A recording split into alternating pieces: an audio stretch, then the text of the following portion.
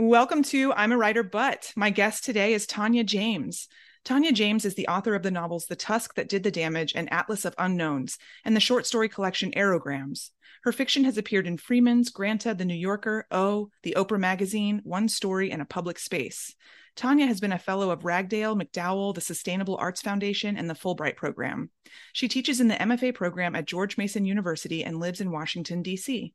Her new novel is Loot, a spellbinding historical novel set in the 18th century, a hero's quest, a love story, the story of a young artist coming of age, and an exuberant heist adventure that traces the bloody legacy of colonialism across 2 continents and 50 years. Welcome, Tania. Thank you, Lindsay. It's such a thrill to be here. Oh, I'm so happy that you're here. I tore through your book. It is a romp. I Thank you. mean, it's so pleasing to look at, and it's like a book that matches its cover. That's a weird thing to say, but it's just like it is such an adventure. So I'm so happy that you're here. Thank you. It means so much to me. I love this podcast. Oh, thank you. Well, then, as you know, we always ask our writers to read to us at the very beginning. So please read to us. Okay, here we go. I thought I would read from sort of the middle of the novel. The novel begins with a guy named Abbas, who is a wood carver. It's set in the turn of the 18th century, and he was tasked with building this huge mechanical tiger, and he did a good job on that. And so he's been promoted to work on this new structure called the elephant clock, which is actually based on a structure by this real life polymath named Al Jazari. So that's all you need to know so far. Abbas doesn't mind the silence. In fact, he prefers the sole company of carving, the sanctity of it, the way the wood almost displays a wit of its own, how it makes and unmakes its own rules, that a cut cannot be undone, that the grain may change depending on the cut, that you might expect a line to go one way only for it to swerve, that total control will never be yours. At night, in bed, Abbas thinks of Al-Jazari, a man who began humbly, the son of a rice merchant. This detail, for Abbas, holds mystery and meaning and invites him to imagine himself in the great man's place. Of course, he knows he is no Al-Jazari and never will be. He has no head for conceiving ingenious devices, though in the minutes before sleep, he imagines a fleet of mechanical horses, perfectly jointed and galloping across a battlefield, blasting bullets from their flaring, fist-sized nostrils, or a row of mechanical notch girls who twirl with the turning of the hour. The notch girls would be identical in feature, with high foreheads and wide-set eyes, like the ones he witnessed dancing in Tipu's gardens years ago. Though he hasn't seen her since, he remembers her still. Some nights he reinvents her in explicit detail, and Devi too, so much so that he ends up disgracing his sheets. Never mind that he lacks the skill to make a notch girl clock or a battle horse. At night, his future feels to him expansive, oceanic. The future has yet to test him, yet to present him with the most difficult decision of his life. His mind glitters with ideas, yet he has no idea of how much luck he will need. I'll stop there. Thank you so much. What a good place to stop. Giving him a little taste, a little foreshadowing there. I like to go into any book that I'm reading not knowing a single thing about it, because I find like as a writer, you're already doing too much when you're reading a book. I mean, maybe it's not true for you, but for me, I'm always thinking about like, how did this writer do this? My mind is working too much as I'm reading anyway, and I just don't want to know, and I want the book to continually reveal itself to me. So as I was reading your book, I'm reading these wonderful, beautiful descriptions. I could see this tiger, Tipu Sultan's tiger, that you mentioned, but I thought, could this be real?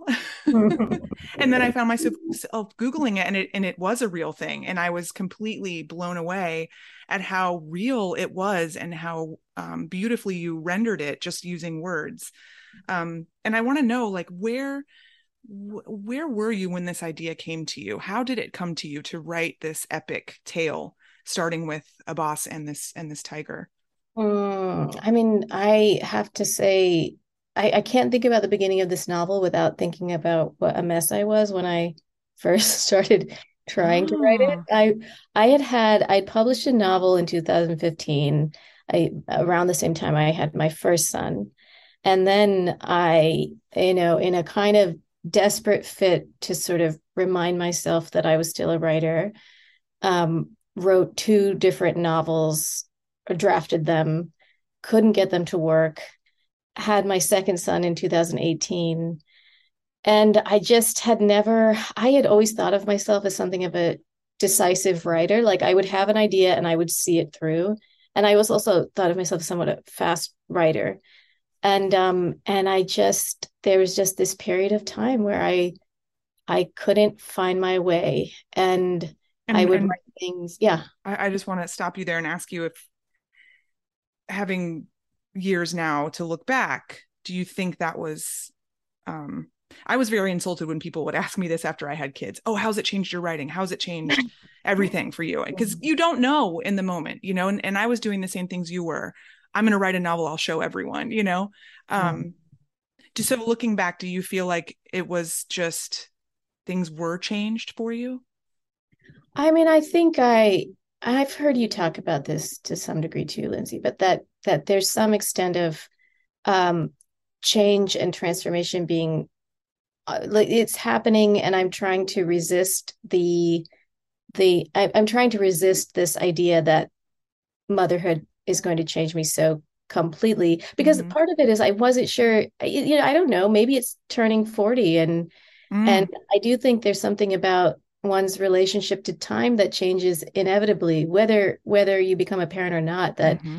that you can kind of see your parents are aging, and you can kind of I found myself feeling like, well, what do I really want to spend my time on? Do I really want to put a book out into the world, assuming that it would be even published, but a book um, that doesn't really matter to me, or doesn't feel personal to me, or doesn't reflect something about me in this moment in time. And I think I'm still, to be honest, I'm still trying to piece together I wonder if I need another 10 years to kind of be able to look back and reflect on how in what ways becoming a parent did change me, because there's also the fact that I was taking on a full-time tenure track job at the same time, so Oh there my are God. all these ways in which my life was changing, and I was trying to assert the the writer I thought I was throughout that. And it just, I mean, I just couldn't find my way into the work I was writing. I felt like it was work that anybody could write. Do you know what I mean? Mm, mm-hmm. It's Mm-hmm. not, it's not, I couldn't find my way in. I don't know if you had that kind of experience, but that was, and anyway, so I was just kind of, and I would abandon these things, and I actually found it kind of liberating to abandon them. It was easier to abandon them than work on them. So Mm. I'd abandoned these two things, and then I happened across this idea, this image, this Tipu's tiger in a book, and I just thought that somehow it's delightful to me, and that there's this Indian ruler that I only barely knew about, and that he had this bizarre thing made, basically making fun of the British, and but also really full of his contempt for them. I'd never seen anything like it, and so I kept looking into it, and then I wrote two chapters, and I'd never done this before. I was it was such an uncertain time for me, and so I wrote to my agent and I said, "Can you just take a look at these and tell me if I should keep going?" Oh, And wow. I usually don't do that. I want the thing to be solid. I care a lot what other people think. Right. Friends of mine, I don't want to think I'm like an idiot. So I sent her these kind of unformed things, and she did. She told me to keep going, and she said she would handcuff me to my desk if I didn't. And I love that kind of tough love, and that helped me a lot. It's Um, amazing how an agent knows when to say, yes, keep going, and when to say, you know, tactfully, like, maybe not this. yeah, It's it is hard. I don't know how they know. I think maybe that's why they're agents. Because I said I wouldn't know, if a student gave me one chapter of one novel and another chapter of another novel, I wouldn't know which one to say, like, okay, this is the one. maybe she, I mean, I don't know, maybe she was just trying to be encouraging. I'm afraid to ask, but but it meant everything. I printed that email out and put it on my bulletin board, and just having Oh, one person in your corner is kind of enough to just finish. So, it's quite amazing because your career is so envious, not envious, envy inducing. Your career is envious. Um, and I think a lot of writers coming up would look at your bio and think, wow, that's a writer. That's a capital W writer, capital A author. And it's incredible that there's these times in our lives where we have to still access that part of ourselves. It kind of like doesn't feel as close at times. And so we do these things to find that person again, to find that part of ourselves again. And I almost think, I when I found out I was surprise pregnant with my third, I wrote a screen like a pilot, Mm. and I wrote a YA novel. I Oh, wrote a wow. children's book, and none of them were really me, but I was searching for a way to show like I'm still capable of these things, even though my life's going to change wildly again for the third time. I'm still, and I almost feel like sometimes, I've never looked at those things again. Yeah. Um, but going through the motions and like sitting down and doing the thing, doing the work every single day, um, even though it wasn't meaningful like in a creative way, it was meaningful in a commitment way. Do you feel the same way Mhm. about those books that you wrote? Oh, yeah. I mean, I really like the way you're framing that because I think that it is so much about the practice. And maybe there's a part of you that knew that you're hopeful. You're always hopeful that the thing is going to work, but that there's something about the practice that's sacred. And Mm-hmm. um I can say that they're failed drafts, but for one thing, I mean, you just never know. I never know if maybe at some point down the line you'll look back and say, I know what to do now with that thing. Mm-hmm. But I Mm-hmm. also I just am a happier person when I'm writing. I think that I would be I think right now I'm not writing anything. And it's very hard for me. I feel like something of a real grump. Like I just feel detached from an essential part of myself. And so, I agree with you. I don't think that time spent was a waste just because the product didn't that just because there's no final product to it, but it's just the practice that it matters, like make drawing a kind of border around that Mm-hmm. part of yourself. Yeah, um it's like you're making, and you're not like sometimes it feels like you're in very deep water as a parent, right? And you're like just your nostrils and your mouth are breathing. and and so like that air is coming from this other thing, like your children consume you, and they should, right? They need you wholly, right? But then there's this other thing that you have to do for yourself. Yeah, that other private language. I mean, I do feel like I love the advice of stepping back from writing and filling the well, but I've never been able to take it. And I think it's just that this is just this other language that I've been speaking for so long, and that I just I'm happier when I'm attached to that part of myself. I think that kind of understanding comes from, you know, just a long time of staying with it, like so much of it is just like staying with it and staying with it, and then understanding like, um, I have to do this for my own mental health. Like I have to do this for my own like actual ability to be there, be more present for the people that matter to me, and the things that matter to me. Yeah.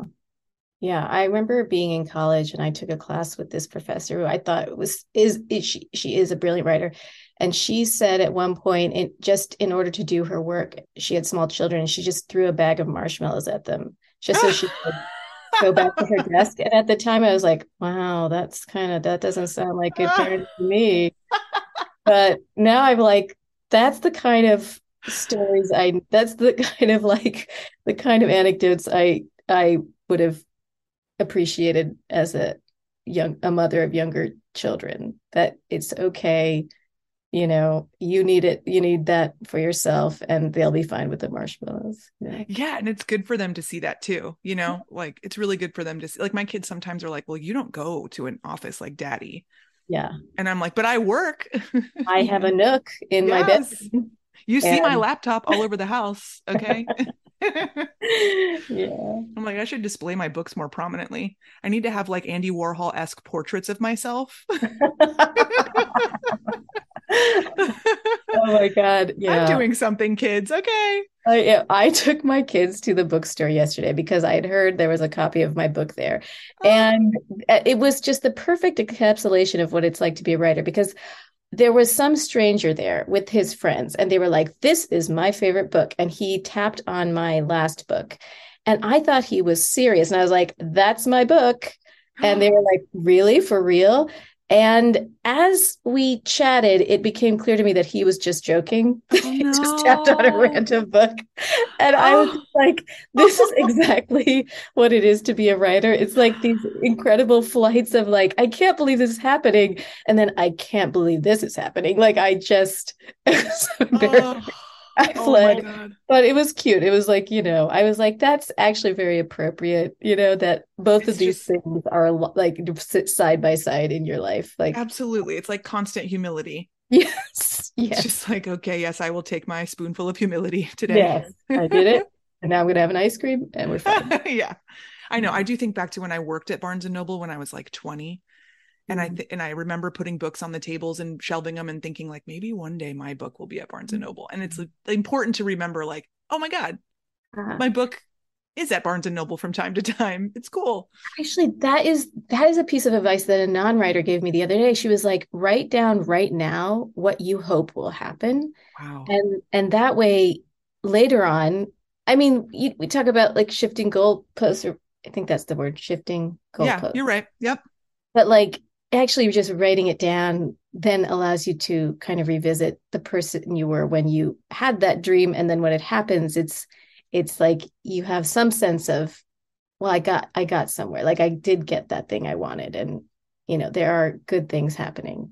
So I like that. Absolutely. I have yet to take that advice, but I liked it in my mind. Well, I will say I'm a writer, but has a reputation of being lucky in that way because I did ask Jack Gems a similar question Oh my and God, she Liz. Yeah. sputtered, right? Like she was like, I mean, I guess like, I mean, like one day, like I guess like the Guggenheim would be nice. And then she won the Guggenheim. Got it. I read the grip of it, which I Oh, taught in one of my classes, loved it. And I listened to your interview. And when I saw her name in the Guggenheim list, I almost screamed. I was like, that is so weird, because I listened to that episode and that's she's amazing. I didn't know out that there. you listened to these. That is like Yeah, I'm that up. is Oh my so God, I can't even. that's so Okay, cool. so I'm just gonna put it out there that I want a Guggenheim too. Just gonna say, um, Hey, why isn't that in your bio? Come on.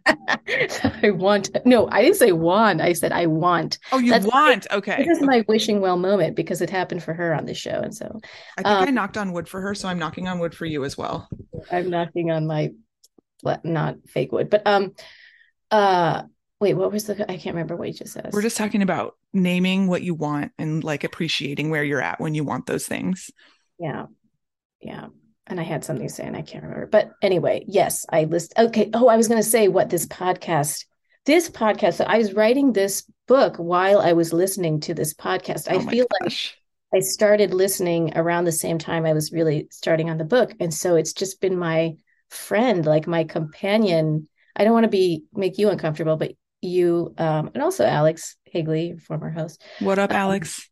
yeah, I like there was one I can pinpoint a specific moment in the novel that was a result of listening to one of these interviews where the person had been talking about putting constraints on themselves. And Mm.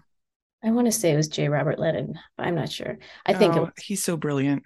so brilliant. And I think he might have mentioned a prompt that he gave his students that was like, maybe it was like, write an entire story in monosyllabic words. Mm-hmm. You know how in the middle of a novel things just can get kind of monotonous for Mm-hmm. you as a writer, and they're Mm-hmm. probably as a reader. And I just like, let me just try that. And there's a part in the middle where the character, well, the section is basically like a diary of someone at sea. Mm-hmm. And I wanted this one diary entry to be, I just said, okay, I'm going to write this all in monosyllabic words. And it didn't end up being entirely that, but it was really exciting. And that challenge kind of led to a different emotional, kind of heightened emotional tenor. And it was just out of simply kind of playing with this constraint, which I wouldn't have thought about if I hadn't been listening to that episode. That is incredible. The podcast is over now. We're done. We're not doing any more episodes. And we're We've done. reached the pinnacle. That is incredible. And I'm so glad that you brought up that section because I was going to ask you, the structure of this novel is so fun. And we're given a boss at the beginning, and then we're shifted and we are now looking at him.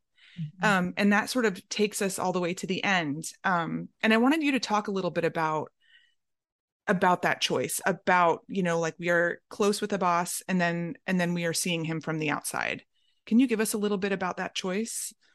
Yeah, I mean, I knew I had to get him across uh from India to France or England. I wasn't sure where he would end up, but I at first thought I really approached that whole section with trepidation because I was like, oh God, first of all, I I just for some reason was resisting it. I just felt like this is going to be hard to convince a reader, how like it's just going to be boring because more I tried to write it from his perspective in the same sort of voice that I had been writing in, and I just was bored. I think Mm, it's just that middle of the novel boredom that sets in.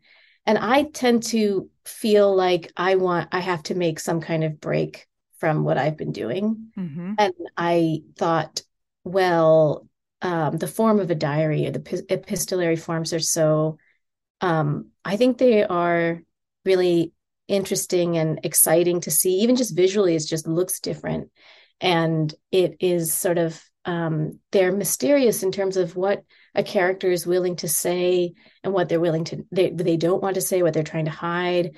And I thought, well, Abbas wouldn't write a diary. He wouldn't necessarily be literate in English. He might mm-hmm, speak English, but he wouldn't be able to write it. And nor would he be the kind of character who would write his own memoirs.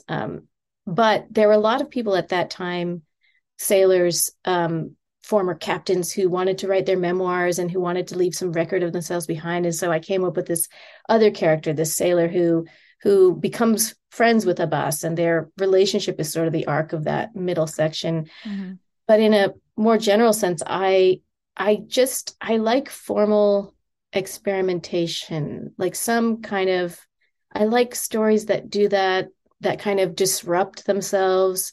And I know that it's taxing for a reader when they first encounter the disruption, that it's demanding something of the reader that the mm-hmm, reader might not necessarily want to give. Like a lot of readers don't want that imagined world to be broken in some way, or uh and I just really like the surprise of it. And I when I encounter something like that in fiction, I feel like the writer is telling me, like, be patient. I'm going to make this pay off for you. It's going to have meaning. I know it looks like formal trickery in some way, but it will have a reason for being here if you just stick with me. So that was my hope, that even though it's somewhat of a disruption, that it will have a kind of payoff. Do you have a favorite author or book that does that kind of disruption?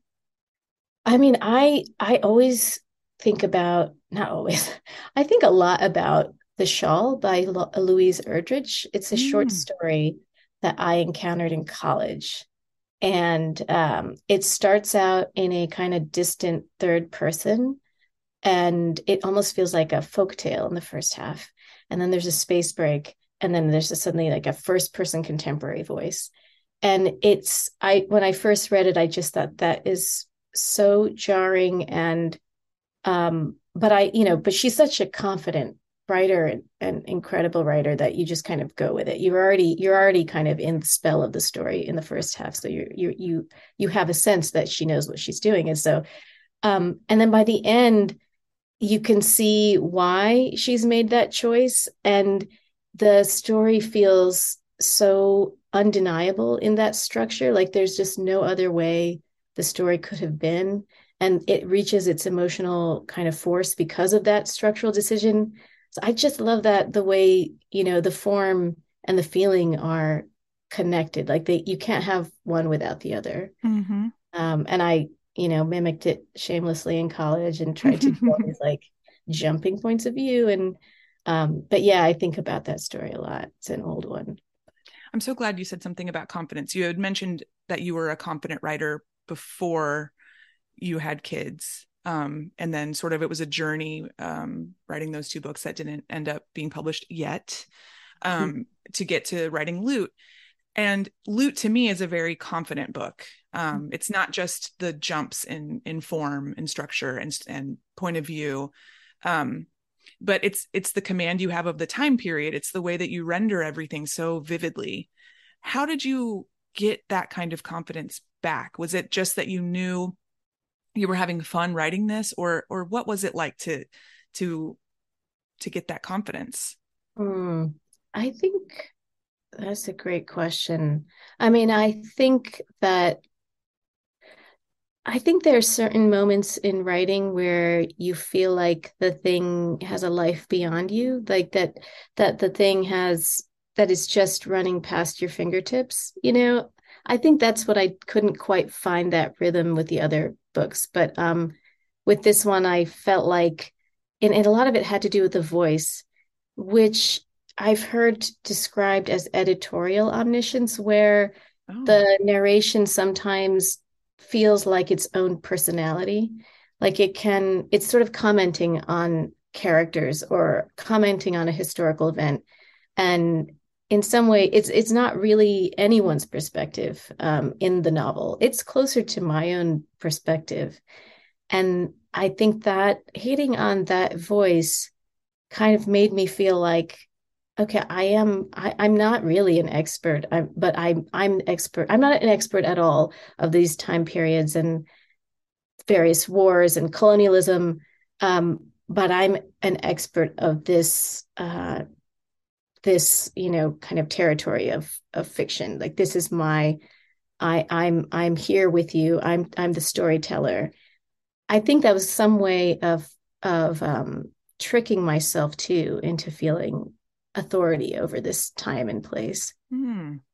Uh, I love the idea of tricking oneself, because I do feel like, especially writing a longer thing, you do have to continually trick yourself into doing the work, like you were talking about, finding little playful ways to get back in. yeah. Ling Ma was saying she thinks novels should be written very quickly and stories you can sort of take your time with. Yeah. Um, so I want to know, aside from giving yourself that little constraint, is there other tricks that you use as you're writing something long like this? Mm. Are you Well, picturing the reader? Are you picturing the Guggenheim?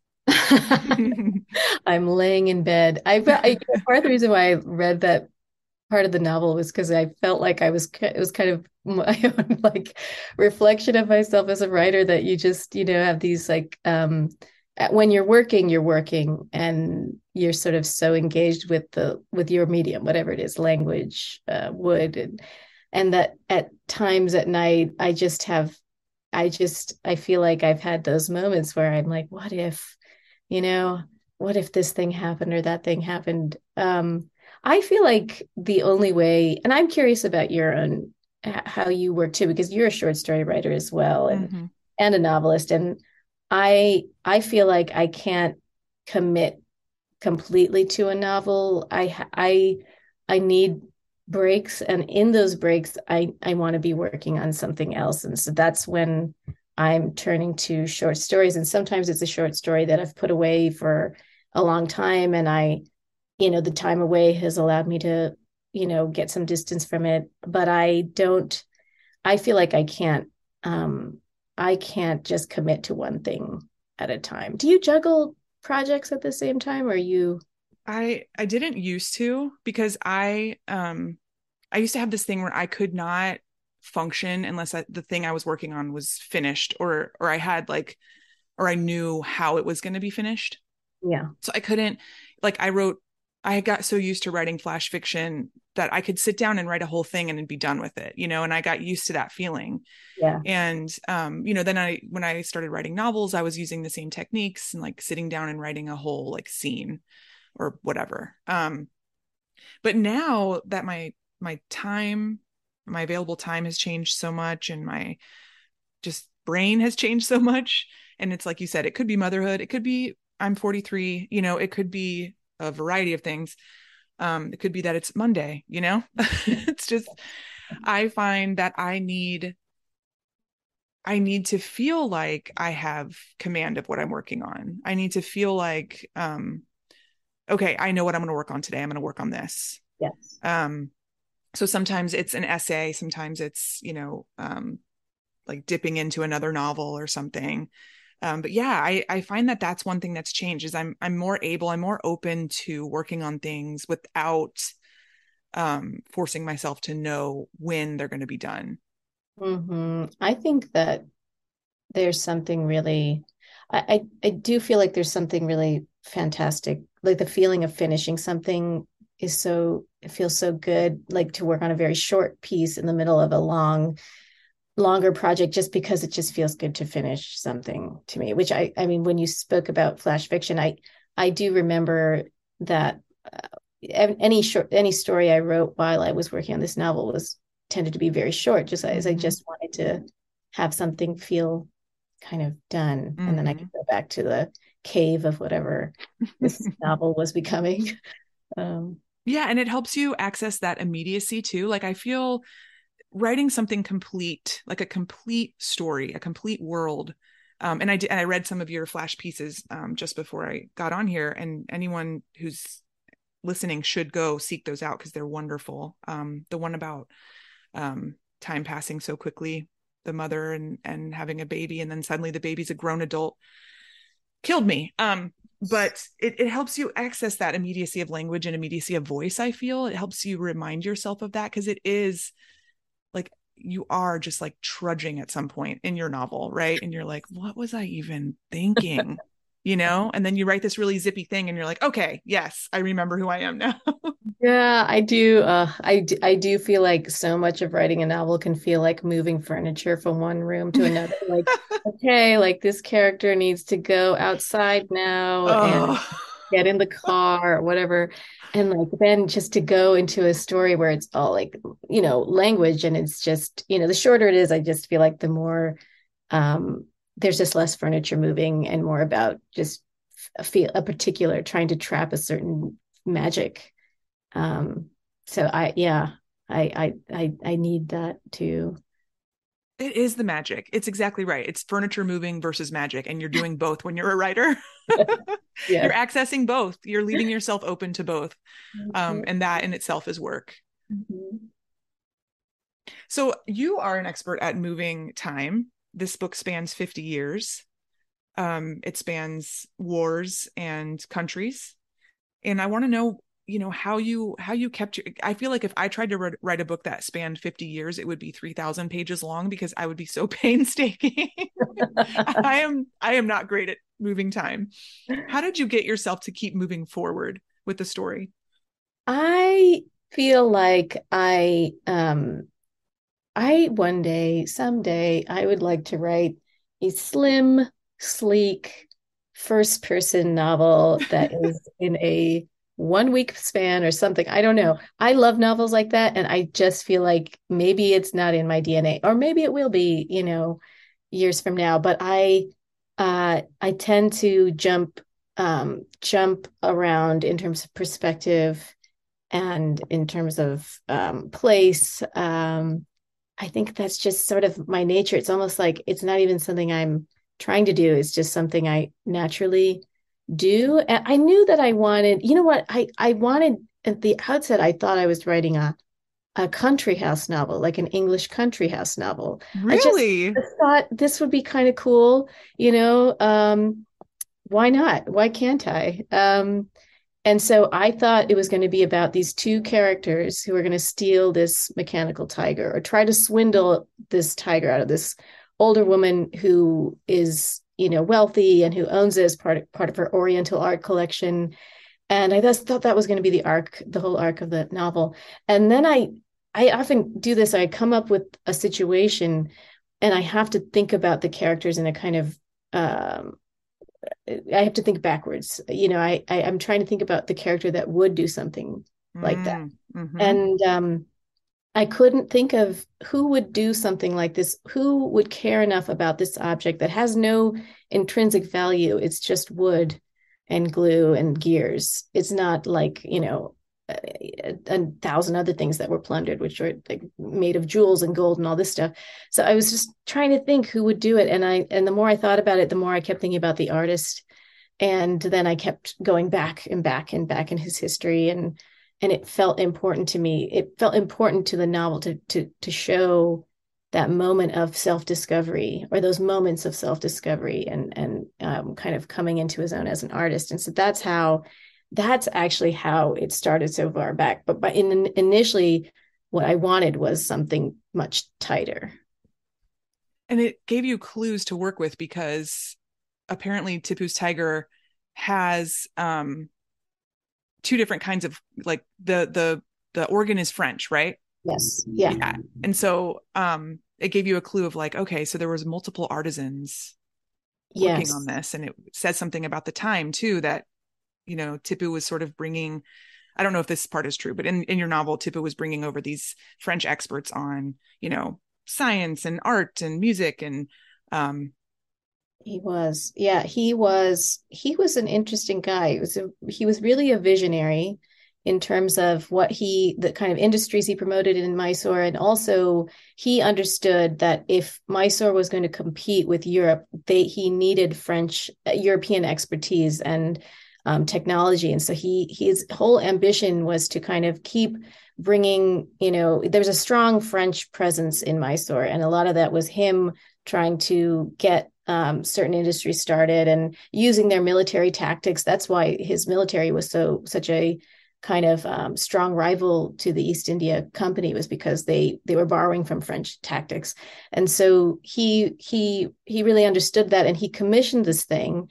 And I couldn't find any information. I don't think there's any information about who exactly made it, but I knew that the internal mechanisms were European or French, mhm. and the external, the tiger, that carving style is Mysorean, is local. And so I just tried to imagine who that could be. I found like a name in a book, Leze, as a clockmaker. He was a clockmaker at the court, and so I just completely just made up the rest, which at first felt a little funny because I thought, am I taking too many liberties with actual people? And I just love Hilary Mantel and I love Andrea Barrett, and Mhm. their things are so deeply, deeply researched. And I just thought that's sort of this idea of historical fiction in my mind, that it's that that's what it is, that being that meticulous. Mhm.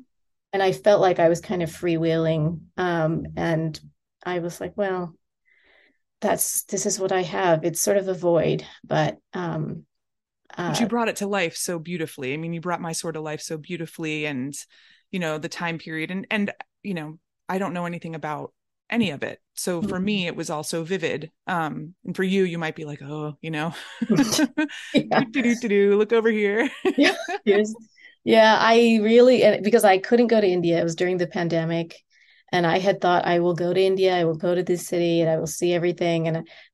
For a long time, I was just really just making things up as I went along. I finally did end up going to Mysore, and Oh, really? yeah, I found it really I feel like one thing that the biggest thing I took away was how small everything is. Everything is much smaller than I thought. The Hmm. city, even the palace, um, and it was all ruins. And there was one monument that stuck out to me, and it's a monument that had all the names of the English soldiers who had died in the siege, and all the Indian soldiers who had worked for the English, or were sepoys. And of course there are no names of the countless numbers of Mysorean forces that Casualties. were Hmm. killed. And I just thought there's so many things that in my research that reminded me of these erasures. And, I think one of the things Abbas says at some point is he keeps saying he wants to leave a mark on the world. He wants to leave a mark. And I think that's because I was just thinking about erasure and how so much of my research is there's just so many blanks. Mm, Yeah. that's really sad. Yeah. Yeah.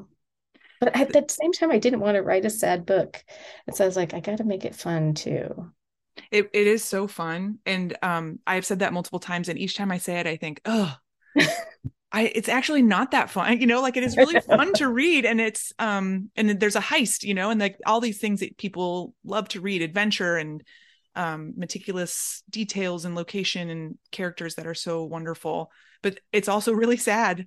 Yeah. Um, and I don't want to give too much away, but a boss experiences a lot of sad things.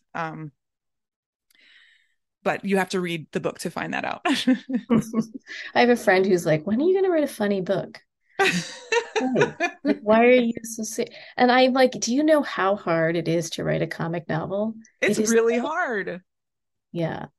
Sometimes Um, I think I'm being hilarious, and and yes. my agent's like, are you Right. okay? I'm like, you don't know my life, Jim. Agents. Yeah. That's They know right. the right questions. The tiger is in the Victoria and Albert Museum now, right? It is. Yes.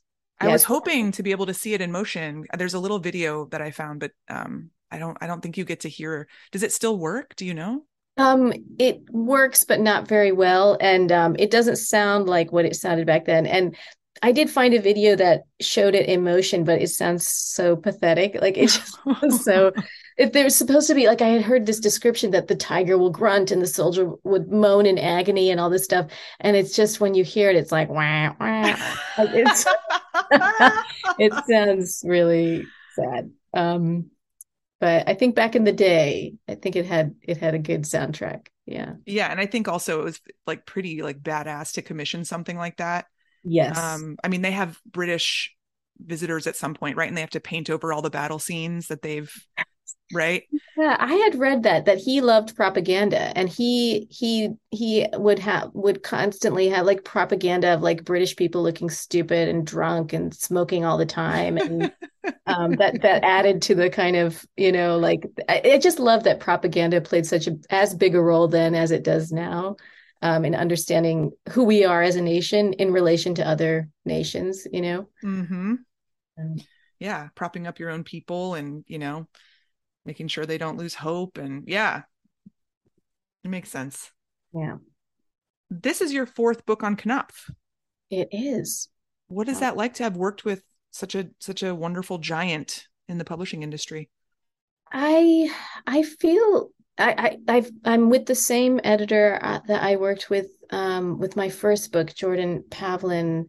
I feel like I feel very, very lucky because I do feel like I have a lot of friends who are at a crossroads in their career in terms of it just gets harder to sell books as Mm-hmm. you kind of get further in your career, which is kind of strange to me because I do feel like a lot of people I know are intellectually and emotionally like stronger than they were when they were a younger writer, Mm-hmm. but that maturity is not rewarded by the industry we are in.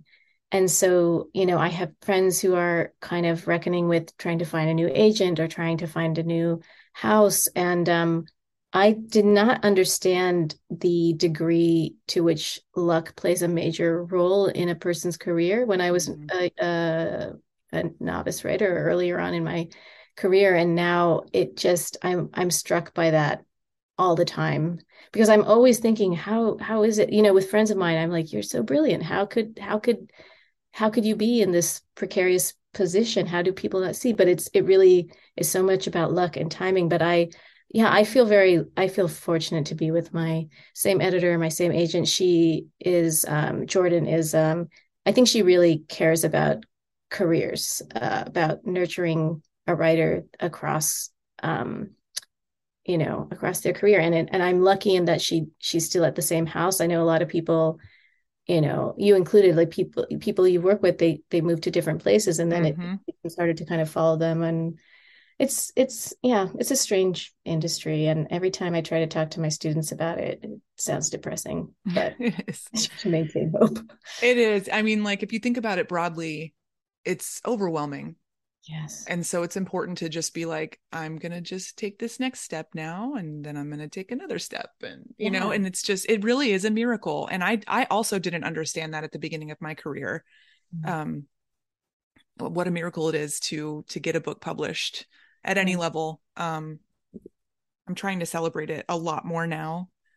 Yeah. Or as That's before, it felt kind of like braggy or whatever. Or yes. now I'm just like, oh hell no, we're celebrating. Yes. Yeah. I was all about the modesty Yeah, early. exactly.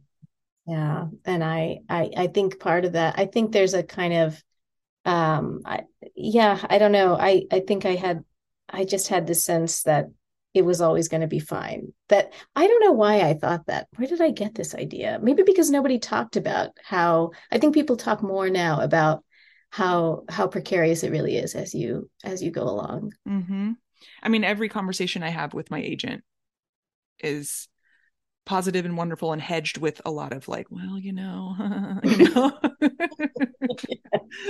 wants to make sure my expectations are where they need to be. Yeah, yeah. Half of my emails with my agent are end with fingers crossed, Yeah. fingers and toes crossed, you know. Yeah. At one We'll point he see. was like, I can't even remember what he was saying. It was the context was like, he was really hoping for a big splash for me one day. He was like, I really want that for you, Lindsay. And I was like, oh my God, am I dying? I'm dying. Oh, I feel like that's a really good sign to have like an agent that's emotionally invested in I you. know. I know. I feel so lucky. Gift. Yeah. I think of Jamie Attenberg. I always bring her up Mhm. because she's so communicative about her process and open about it and everything. And I love how she talks about breaking her books and having to fix them and stuff. And Mhm. the Middlesteins was a blockbuster for her, and it was her fifth I book. know. I love that book.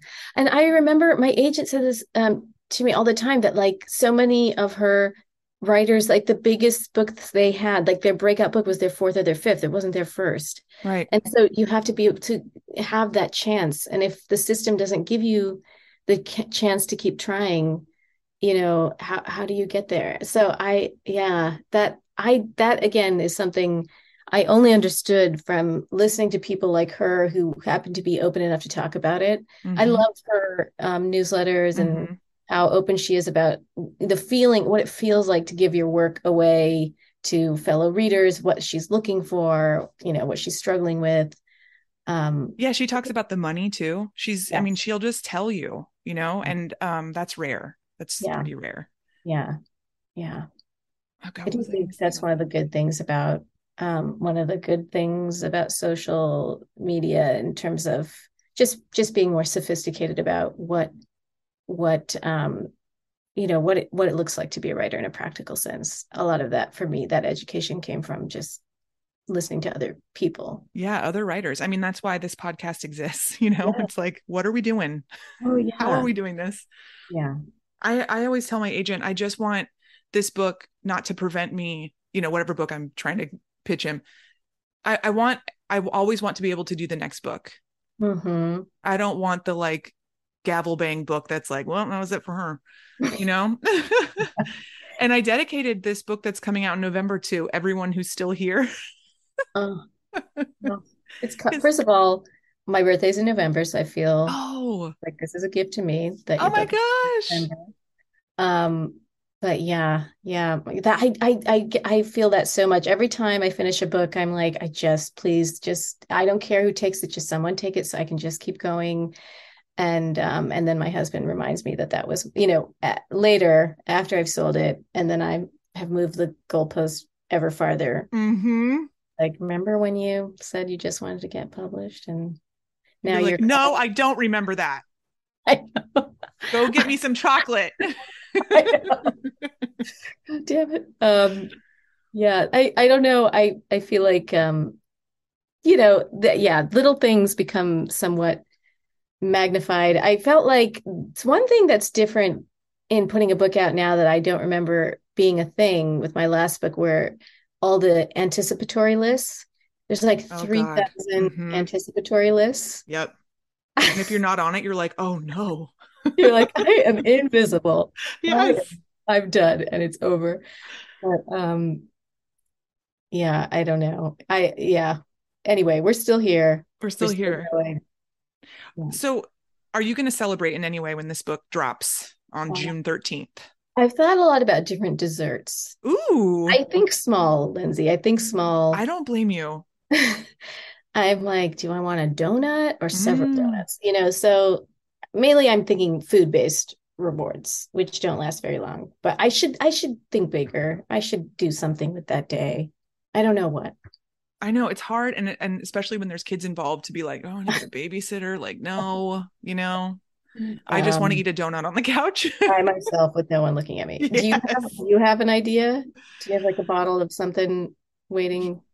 I've had people send me bottles of champagne over the years for various reasons, like a baby's born or a book is published. And I keep saving them. I keep thinking, okay, these are for when I'm going to celebrate. And then I'm like, why am I still saving them? Why aren't I celebrating? What is holding me back?